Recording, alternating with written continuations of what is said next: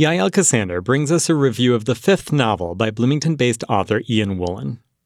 While in real life, Bloomington, Indiana has sister city relationships of its own, Woollen's wildly absurdist take on the concept transpires in a fictional Indiana college town twinned with its counterpart in the Yucatan.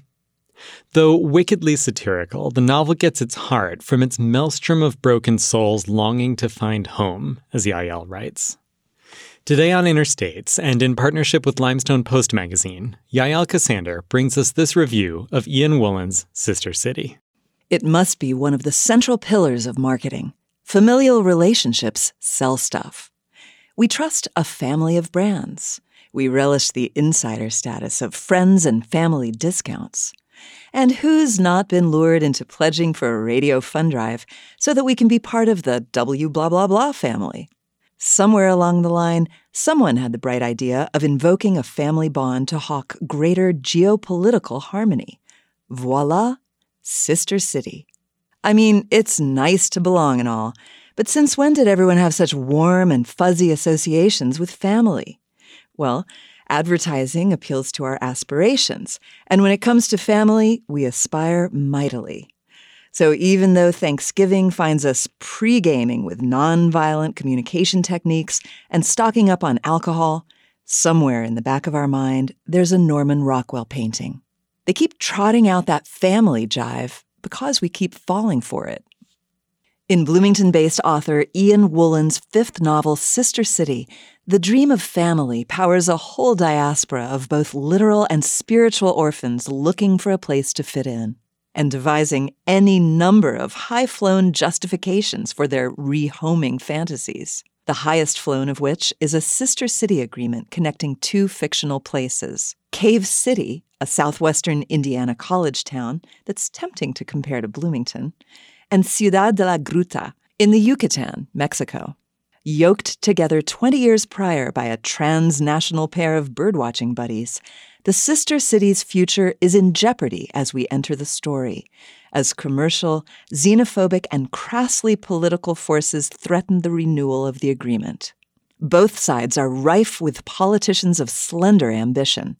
A mayor known as El Plástico for his, quote, do-gooder habit of walking daily to City Hall, picking up plastic bottles along the way. And his Hoosier counterpart, who is, quote, betting his re-election chances on landing a new highway exit and establishing his fair city as a place to pee on the interstate. We meet the woker-than-thou Red Beret Juan Pablo Chayak, who opposes the Sister City Agreement as, quote, an outrageous example of gringo cultural imperialism, but is willing to pen the new Sister City Manifesto in the interest of his Instagram following. Back in Cave City, the horse-riding Sheriff Hooker courts voters with the hashtag #HicksForHooker, and with backing from Parents with Boundaries, a PTA posse opposed to the Sister City arrangement in the name of, quote, safe and secure learning environments for our children. Beyond political shenanigans, however, both cities are teeming with an organic multiculturalism that doesn't depend on any bilateral treaty. Jumping cinematically from one side of the border to the other, the novel disorients us in the process with its cast of displaced persons, each with one foot in the other world, longing to find home. The sister city relationship is just the latest manifestation of this longing. From abuelas to academics, everyone wants to believe in a secret tunnel connecting Indiana quarries to sinkholes in the Yucatan.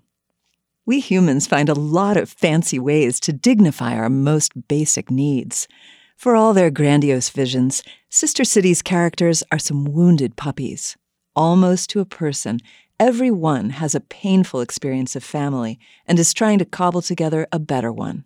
There's an unwed mother who absconded in shame, a black sheep banished for his bipolar disease, children abducted, children abandoned, a son who keeps his mom on ice, a couple whose childlessness drives them apart, another whose parentage dooms them to failure. It's this maelstrom of broken souls that keeps the Sister City Initiative aloft, in between AA meetings and visits to the therapist.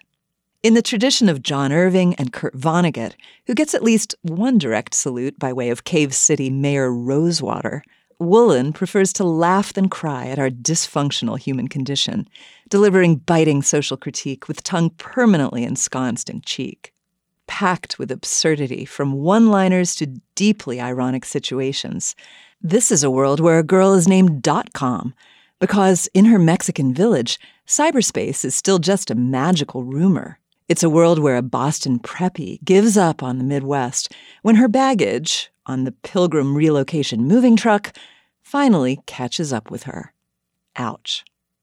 A reader might get lost in the shuffle of subplots and side characters if it weren't for an exceptionally well-wrought, deeply flawed figure at the center of the narrative and his progress toward that family do-over we're all hoping for. Meet Chad O'Shaughnessy of Boston, a, quote, master's-level recovering pothead and newly minted addictions counselor. Chad seems to have spent much of his young life leaning into his identity as a constant source of disappointment. His dad calls him a loser, and his fiancée Winnie barely tolerates him.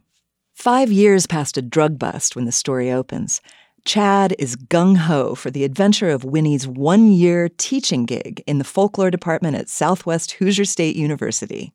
But the geographic cure backfires soon after they arrive, when Chad stumbles upon the long-hidden Hoosier branch of his family tree. Confronting the dark family secret knocks him right off the wagon. This time, Chad navigates recovery by going deep into his new community and assembling his own new tribe. While his partner dabbles in local lore as an academic exercise, Chad surrenders his tourist visa and goes all in. As he fumbles along, one day at a time, throwing the baseball with a wayward teen, getting closer with his AA sponsor, and volunteering for the Sister City Initiative, Chad comes into his own. Zooming out, we see parallels to Chad's team building in myriad little families configured by the novel's motley crew. Whether a geriatric ménage à trois, a pair of night nurses, a Trekkie priest and a one-eyed translator, or an ostensibly gay man who runs off with a woman to raise a pair of orphans, Sister City revels in the strange bedfellows life makes of us on our way to the family reunion. I'm Yaël Ksander. Yaël reviewed Sister City by Ian Woollen, published in 2021 by Coffeetown Press. This review is produced in partnership with Limestone Post magazine, where you can read the review in its entirety. Limestone Post is an independent nonprofit magazine focused on solutions-based journalism that covers the arts, outdoors, social justice issues, and more in Bloomington and the surrounding areas.